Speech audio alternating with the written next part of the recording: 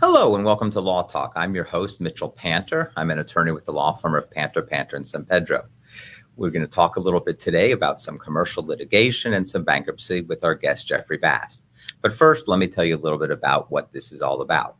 So many years ago, my brother Brett Panter and myself, we were with the law firm of Panter and Panter at the time, had a TV show on local news, and it was called Law Talk. And what we did was we would bring on different people from the community dealing with legal issues. We had the state attorney, we had public defenders, we had judges, we had politicians.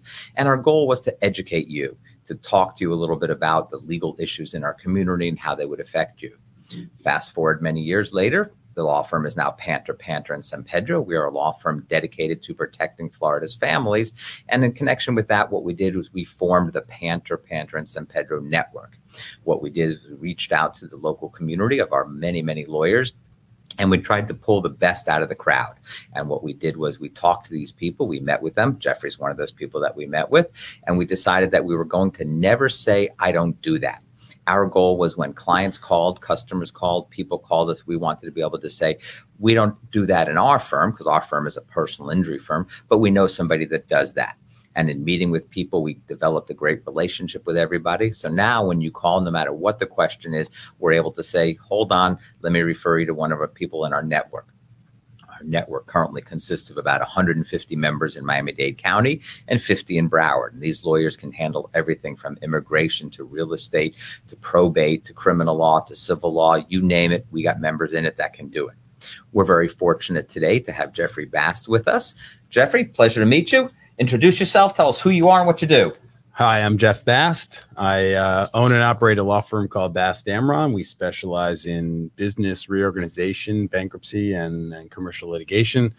But if you ask me who I am, I would say I'm a father and a husband and a swimmer, a lover of the environment before any of those other things. That's funny you said that because last week we had a lovely young lady, Ms. Sheehy, and what she did was horses. She did equine law, but her passion was horses. So when you say you're a father and a husband, all that, give us a little history, tell us who you are and what that means. Well, I'm a second generation native Floridian. My father was born in Miami Beach. My wife is also a native Floridian.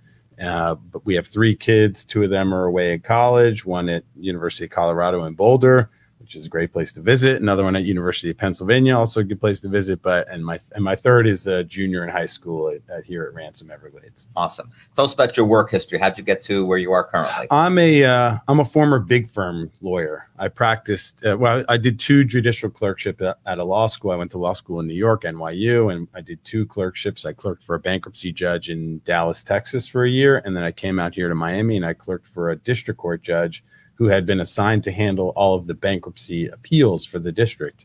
And after that, I went to big law. I did a stint at Holland & Knight, where I rose the ranks up to equity partner, jumped ship to Hunton & Williams, also equity partner. And then after 15 or so years in big law, I decided I wanted to start my own firm. And I met my partner. That was in 2008. I met Brett Amron around that time. And we formed a firm in 2009. He had done the same thing. He was a former big firm lawyer who started his own firm. We were bouncing ideas off of each other. And what are you doing for, malpractice insurance, or what service do you use? And next thing you know, we decided to form a firm. And when we announced it to the bankruptcy bar, we were at a retreat. Everybody said, oh, we knew that was happening. So apparently we were the last ones to find out. Well, that's interesting. But tell me a little bit about how did you get into bankruptcy and the judicial clerkship you did? What's that? It's interesting. I was an accounting major undergrad, and my plan was always I'm going to sit for the CPA exam after law school or during law school. I had this idea that I would, take on something else while I was in law school. It was a little naive of me. And so I went to NYU, which was the top tax school in the country. And my plan was to study tax. My first tax class was taught by the commissioner of the IRS. Wow. And I hated it. I did not like it. And that just turned me off to tax. And somebody suggested bankruptcy is very similar. It's a financially driven program. It has a code. And so I looked into bankruptcy, and I ended up interning for a bankruptcy judge during the summer. And then my next summer, I started doing a little bit more bankruptcy assignments at a law firm, and then landed a clerkship with a bankruptcy judge. And what I learned, through the years was that, and what I like about it is it's very much a multidisciplinary practice. I'm in court more often than litigators because bankruptcy cases happen very quickly and we have hearings all the time.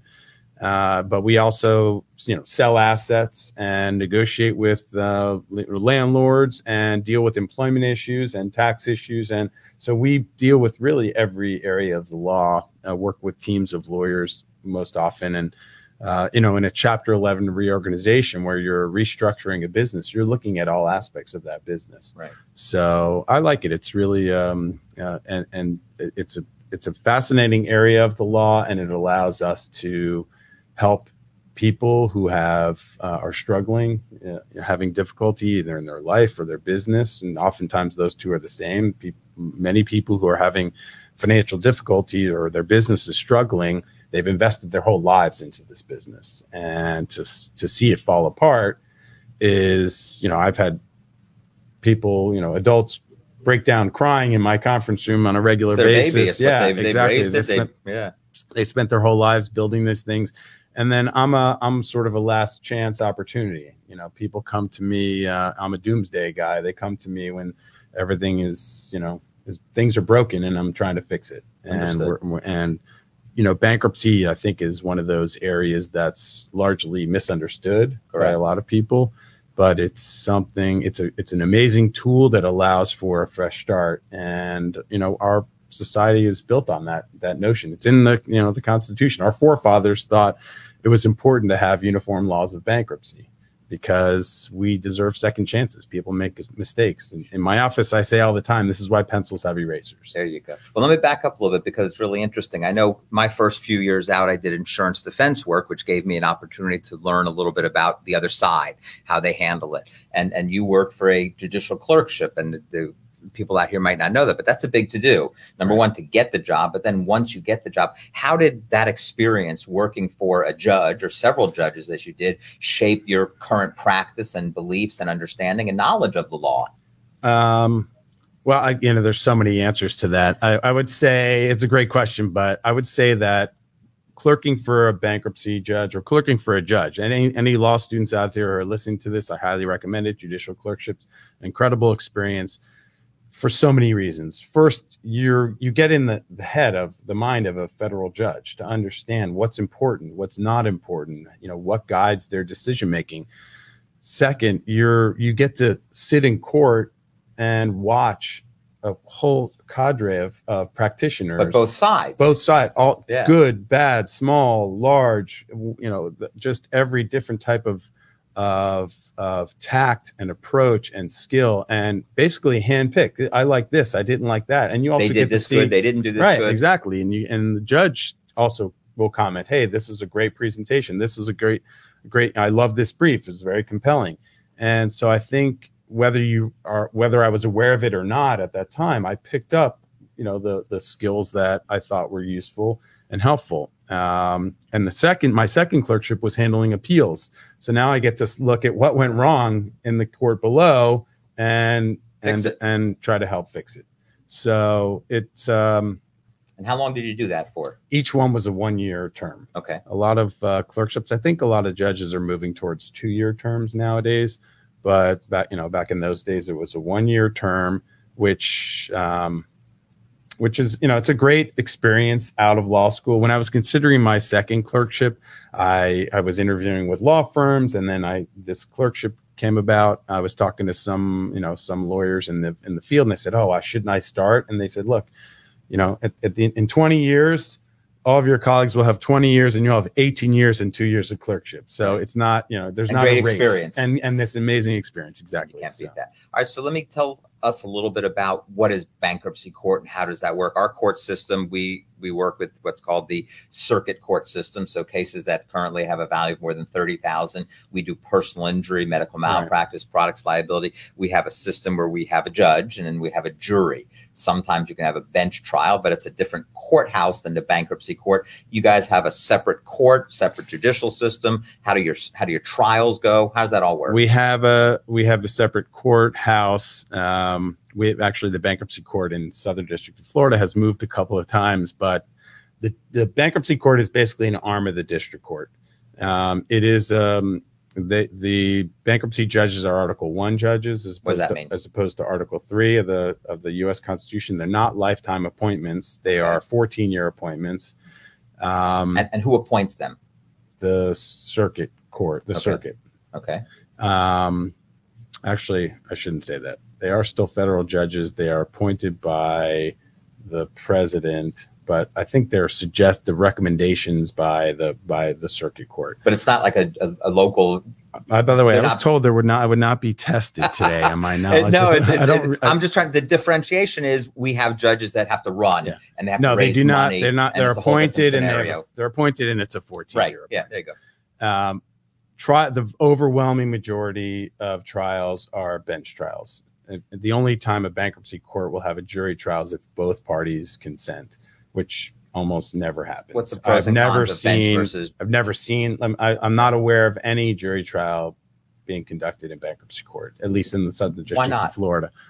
I think parties recognize these are commercial transactions. Overwhelming majority of circumstances that are going to be disputed are not going to be jury to begin with. They're complex issues. They're complex issues.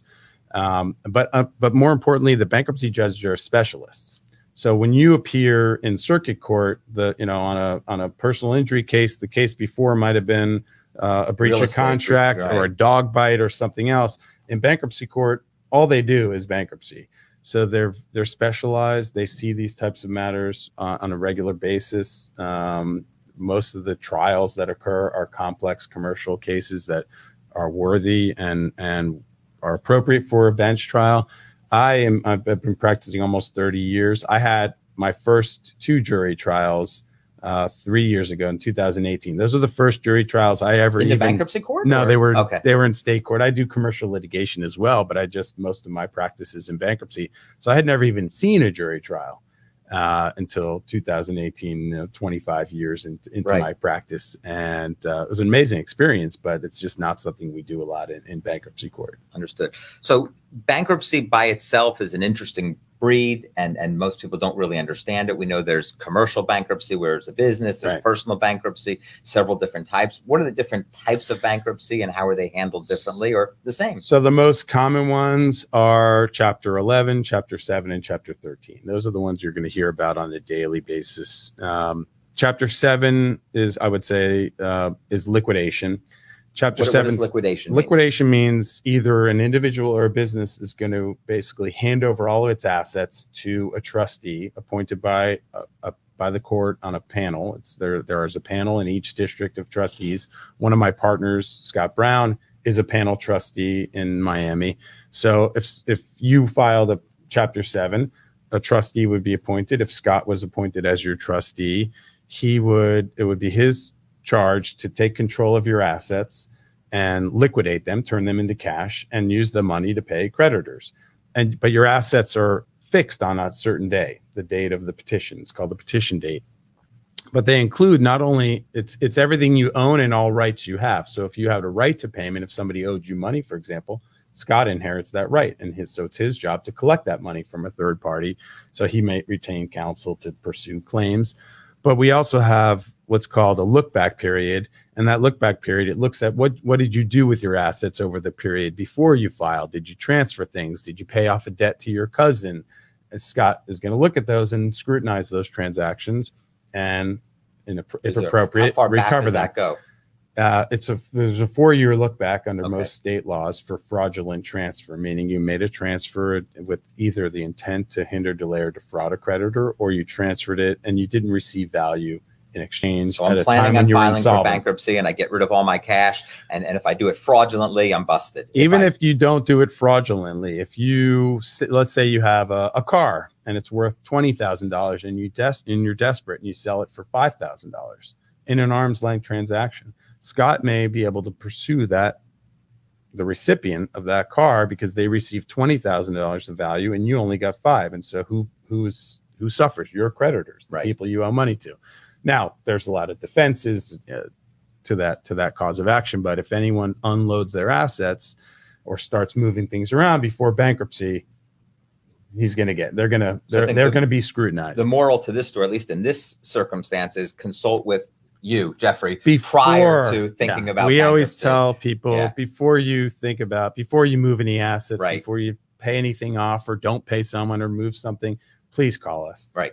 Because most of those things can't be undone. And the problem with those transactions is even if you undo it before, the analysis looks at the intent at the time of the transfer. So even if you didn't know and then you come to a lawyer, it could be too late. So anyways, that's chapter 7. That's liquidation. That. So, and that's only as to individuals. Those are individuals or businesses. Okay. And I know that folds into our business because we have clients often that are involved in a personal injury accident and they get hurt and they have a claim and the claim is pending. And all of a sudden now they're in bankruptcy. The claim no longer belongs to them, but now it belongs to you. The trustee. Not you, but the trustee. The trustee. It belongs to their creditors. Correct. And so we continue to represent and do the best we can. But any monies that we recover is not going to necessarily go to that individual, but rather to the estate, I think is the correct terminology. And that's how it works. Correct. We continue to and are able to pursue our claim and it becomes part of the person's asset.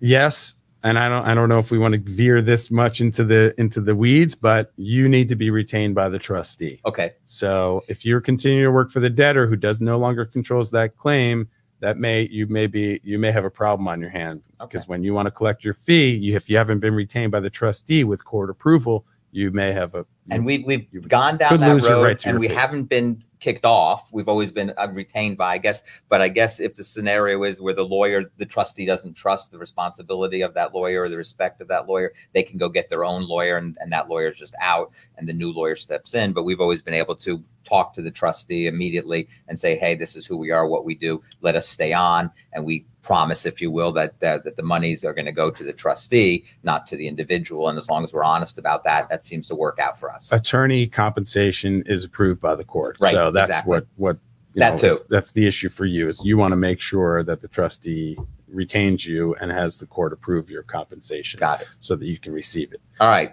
11 or 13. What's next? So 11 and 13 kind of go hand in hand. They're both reorganization. And the idea of an 11 or a 13 is only for individuals and 11 is for high net worth and individuals and businesses. But the idea is that the debtor, in that instance, a business or an individual, is going to reorganize. And in the case of business, the idea is that we're all better off if this business survives. The creditors are better off, even if they don't receive 100 cents on the dollar, they may receive only a small portion of what they're owed, but they're going to get something and they won't lose their customer or vendor or whatever it is, whatever their relationship is.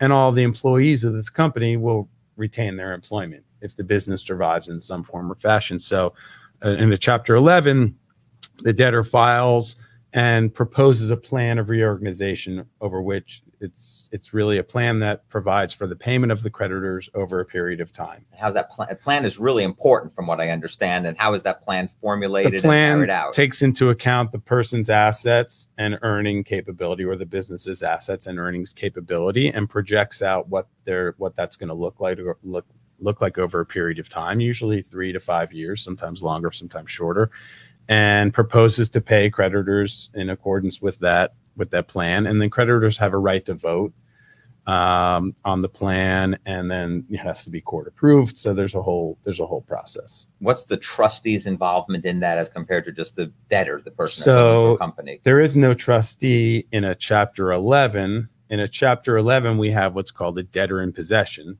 So the debtor remains in possession of their assets. So if a company files Chapter 11, management stays in place. Unless there's somebody moves for the appointment of a trustee, which is on the basis of either fraud or mismanagement, they can have a trustee appointed. In a Chapter 13, there is a Chapter 13 trustee who really administers the case, who collects the plan payments and then pays the creditors. But it's not as controlling as a Chapter 7 trustee. Chapter 7 is all in, all out. They take control of everything other than exempt assets, and they liquidate them and turn them to cash and pay creditors. So let me backtrack a bit. So the Chapter 7 is an individual. The individual gives everything in, they get everything out. What happens to that person on a go-forward basis? Their credit rating, their ability to buy a house, a mortgage, the creditor relations. How does that person go forward after the bankruptcy? Okay. Again, you ask tough questions, Mitch. I like it. I mean, there are many aspects that to that answer. The answer is on the day you file a petition in Chapter 7, the estate is created. It's everything you own and every right you have. And I always like to draw the analogy of a dollar. So the metaphor of a dollar. So if you owned $1, if you had $1 in your pocket and you filed Chapter 7, that dollar is property of the bankruptcy estate. If you file a bankruptcy and the next day you find $1 on the street, that's yours. After the filing, after the day after, okay. That's yours. You didn't have a right to it. You didn't own it, and you didn't have a right to it at the time you filed. And so, if for example, if you're working, your wages post petition are not property of the estate. Even if you know you're going to get that money down the road? Well, the question is whether you had an entitlement to it, if you had a right to it. So if you were the owner of the business, then you have a right to the earnings of the business, even earned post-petition. But going back to the dollar, let's say instead of $1, it's a lottery ticket. If you bought a lottery ticket the day before and it's worth $1 million and it wins, even though the declaration it wins the day after you bought it that day, that's property of the estate. I like that one. That's interesting. If the same thing, if you find a lottery ticket the next day, that's after. That's yours. That's post-petition. So the petition date creates a line, and there's a as you can imagine, these are the types of issues that get litigated in bankruptcy court. They're complex issues as to whether or not somebody had an asset, what did they own, did they control it. People try to get cute and transfer assets and put them in somebody else's name. And so we look behind those things. But how does a person get affected? I mean, I've always heard this thing about you have to wait 7 years. And after 7 years, it does affect your credit. A filing of a bankruptcy is something that's picked up by the credit rating agencies. The one comment I typically make is that most people in this situation who are filing a bankruptcy already have credit that's pretty bad to begin with. So, yes, bankruptcy affects your credit. Yes, it does stay on your record for what is 7 years. Typically 7 years. Okay. I'm not aware of any, there's no law or anything that says that, but that is what I understand to be typically the case. But what I've told people is with the passage of time, you have to restore your credit. And there are lots of, vehicles for doing that. They have secured credit cards where you put up assets or funds to secure the credit card, and you basically have to build up your credit over time. So but you start with a fresh, fresh start. So how does that fresh start? How do you? And if you do, I'm not sure if you do or you don't. But I know one of the things that we do when we represent people and they have a large recovery, we try to work with them to structure their money. There's structured settlement or annuities or something like that. What can you do, or maybe it's something you don't do, to help people on a go forward basis? We can give them some guidance. My paralegals have access to resources. They will typically refer them to certain agencies that can assist. There are firms out there that do credit restoration. That's not something that we do specifically, but we also try to help them plan it out before. So, for example, if we'll talk to them about their lifestyle, and we spend a lot of time with our debtors before we file. We do a lot of practice sessions with them. As I mentioned, I have a trustee. They're going to do a practice session with a real trustee. He's obviously not going to be practicing because they're going to testify in what's called a creditors meeting, where the trustee asks questions. So, they'll be well prepared. But one of the things we'll consider is what's life going to be like after. So, are they going to have to rent an apartment or a car? Because if they're going to need to do that, then we're going to try to line that up before they file. So if they need a new car lease, let's get that before we file bankruptcy. It's going to be more difficult after. So things like that. There's a lot of planning involved in a bankruptcy filing, business or so let's take it the next step: reorganization. What does that mean? How does somebody reorganize as compared to just starting over? It's the same. It's almost the same thing, depending if it's an individual or a business. The overwhelming majority of our clients are business clients, but to make it more understandable, to talk about a person's going to project out their income. We're going to list out all their creditors and all of their assets, and we're going to put the creditors in classes based upon the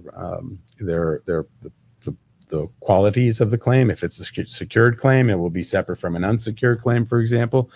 Let me stop. And we're going to propose. You're saying things that I want everybody to understand. There's types of or classes. What's secured versus unsecured? A secured creditor has a security interest in some assets. So a car financing. The vehicle financing, the financing company has an interest in the car. If you don't pay them, they take the car back. Okay. A mortgagee has an interest in the house.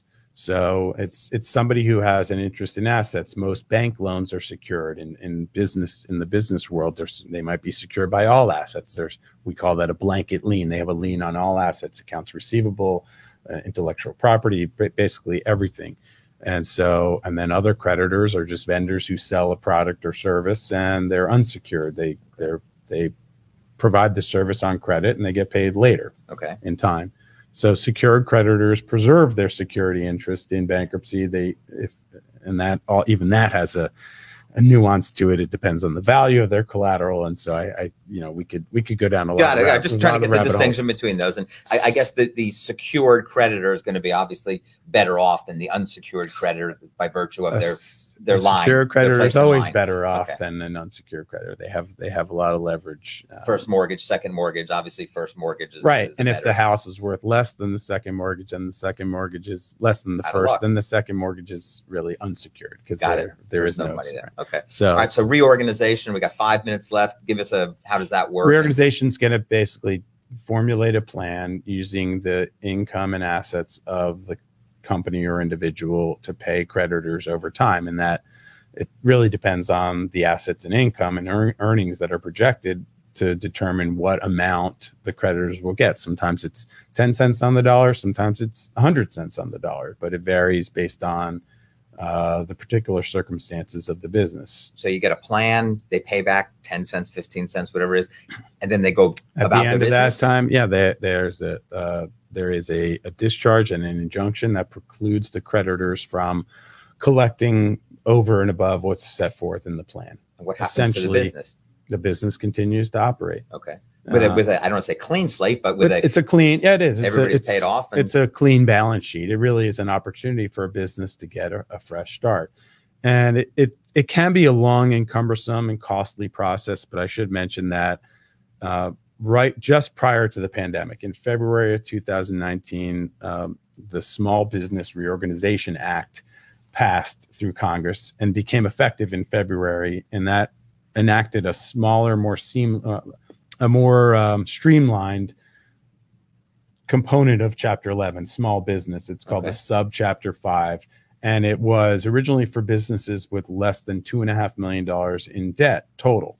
And then when COVID, the pandemic happened, Congress passed a number of stimulus bills, and in one of those, that level, the cap, $2.5 million, was increased to $7.5 million. Included more people. So it included a huge number of more still small businesses, but it went from 2.5 to 7.5 million, and so a lot of businesses are falling under that umbrella, and then we have a little bit more of a streamlined a reorganization process for those. So a few minutes left. Quickly, we talk about it to everybody, no matter what the business. COVID. How did COVID affect your business? It affected ours. In the very beginning, we were crazy busy. A lot of businesses were shut down. In the past, I've usually charged people for consultations in business in my practice, because what you can do is spend an hour with me, pick my brain, get an idea, and go down the street to one of the low-cost proprietors of my service. And you get what you pay for, we found that we lost. Not only that, the problem with that is someone would come in, pick my brain for an hour, go hire a cheap guy, then get a trustee appointed, and the trustee wants to hire my firm, and now I have a conflict. Right. I can't even serve in that. But in the beginning of the pandemic, to try to help people, we started doing free consultations for everybody, and I was on the phone just constantly, talking people through issues. A lot of businesses were struggling. People were struggling. But then stimulus happened. I think there were a few things that sort of propped people up. Surprise. The S's: surprise, stimulus, and sympathy. Because there were lenders that were much more sympathetic. I think a lot of landlords were sympathetic to their tenants and gave extensions of time, and the stimulus helped people out through the beginning. And I think we're we saw a lot of businesses survive merely on those. And where are we going now? On those tools. Next 2, 3, 4 years. I mean, right now, I think the economy is great. I think we're on an uptick. I expect that some of the supply chain issues are going to be resolved over the near future. And so, unfortunately for my business, but better for my community and everybody around us, I think we're going to be, bankruptcy lawyers are not going to be as busy as they have been. And I know we've seen it, at least locally. There's not as much activity in the bankruptcy world. We do a lot of commercial litigation. Well, I'm going to give you the last plug on that. So tell us, Bast Amron, what else do you guys do? We're business lawyers. We do commercial litigation and insolvency, and our specialty is the intersection of the two. But we do a host of partnership disputes, all types of business litigation, any type of business dispute that you can think of, we handle. And I always like to say that I think because of our insolvency expertise, we're the best litigators, because a lot of commercial litigators know how to go and get a judgment, but they don't know what to do after that. Once you win a trial, that doesn't mean you get paid. No. You do in the world, because you guys have insurance companies on the other side. Sometimes you got to fight for the money.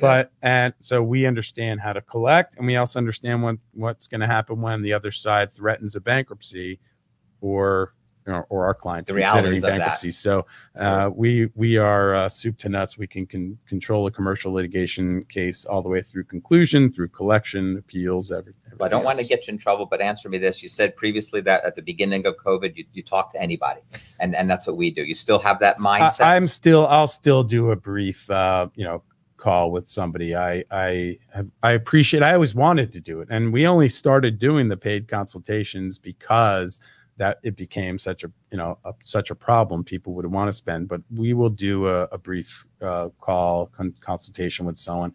And a lot of people want to do a paid consultation because they don't want to just talk for a few minutes. They want to do and they know your time is valuable. Right. And then if they retain us, we credit that back against the retainer amount. So there are a lot of reasons why a paid consultation makes a lot of sense.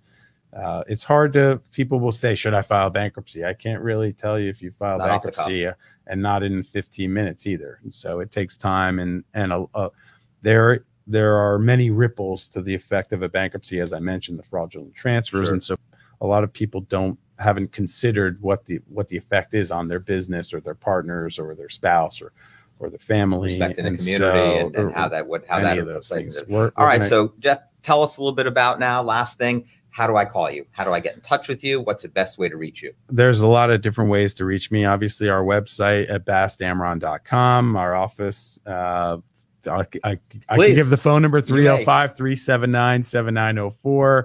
You can email me, my first initial and last name at the firm name. So jbast at Bast Amron. We also have a podcast, which I was going to ask you to talk about that. You can hear it on Spotify or Apple, iTunes, or on YouTube, or on our website, or anywhere you get your podcast. You were kind enough to let me be a guest on that. We recently had you as a guest. How do I find it? Where do I look up? It's called The Practice Podcast. If you look up Bast Amron, that's really the best way to get to it. If you search Bast Amron in Apple or iTunes, or you send me an email, I'll send it to you. We had an episode with Mitch.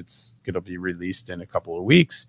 And I think we're up to 55 episodes. I think you might have been 55. Awesome. Episodes. And we talk law, business, life, and it was a great podcast. It was educational. It's doing the same thing that we're doing here in their specialty, and then they bring on different guests to talk about different things. I know I had a great time. You were a wonderful host. And all right, I want to thank you very much, Jeff, for being here today. I want to thank Mitch. Thank our viewing audience.